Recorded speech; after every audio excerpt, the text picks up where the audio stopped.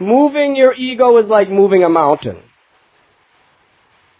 Can you move a mountain? If someone took you to the Himalayas and took you to Mount Everest and said, move this mountain, what would you say? Impossible. But the fact is, your false ego is more difficult to move than Mount Everest. And it has been there longer than Mount Everest. It's been there ever since you came to this material world. It has its roots very deep planted. And through every birth, you've been building that mountain bigger and bigger and bigger and bigger and bigger. Through millions and millions and millions of births. False ego is an immovable mountain. It is like Mount Sumeru. Is it possible for you to move it? Impossible. But is it possible for Krishna to move it? With the little finger of his left hand, he lifts mountains and moves them. Understand, Giridhari means that he is the lifter of mountains. When we take shelter of Giridhari, and he takes the work upon himself, he can easily move the mountains.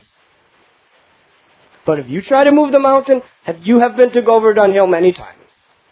21 kilometers around. Do you think you could move Govardhan Hill? Huh? Is it possible for anyone in this room, even if all of us together, there's about 110 people here tonight, if all of us together go to Govardhan Hill and go 1, 2, 3, push! Do you think Govardhan Hill will move? Will not move. If the whole city of Bombay, if they all went to Govardhan Hill, 1, 2, 3, push! They would not be able to even move it.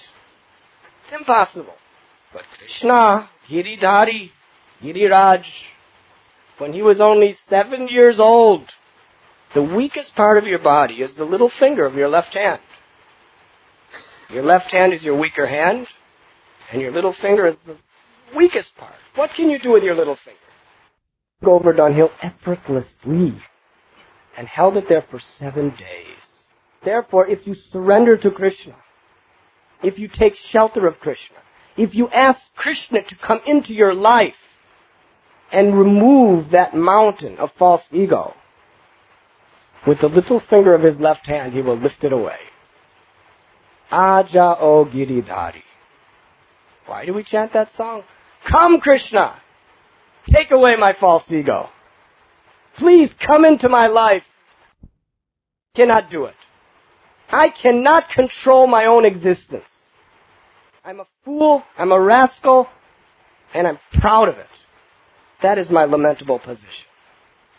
Please come into my life, come into the temple of my heart, Krishna, and you take my life over. I'm just handing it over to you.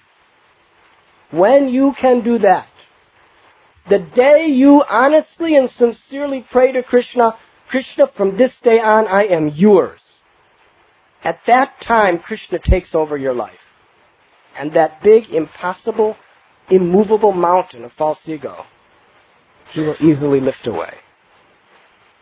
That is why we pray, Mukham karoti vachalam phangum langayate girim yat kripatamaham bande Sri Gurum Dinatharana. By surrendering to Guru, you surrender to Krishna. One who surrenders to Guru, even if he is a lame man, he can cross over the Himalayas. Even if he is a dumb man, he can speak the most beautiful philosophical poetry. And even if he is a blind man, he can see the most distant stars in the sky. How is that possible? It is impossible. But Guru Kripa is the most powerful force in all of the creation. So yes, this false ego is like an immovable mountain. It is impossible. Therefore, we must humble ourselves and take shelter of the lotus feet of the Lord's devotees. And by their mercy, this mountain is easily moved. We must have faith. You were listening to Radhanath Swami on devotionalnectar.com.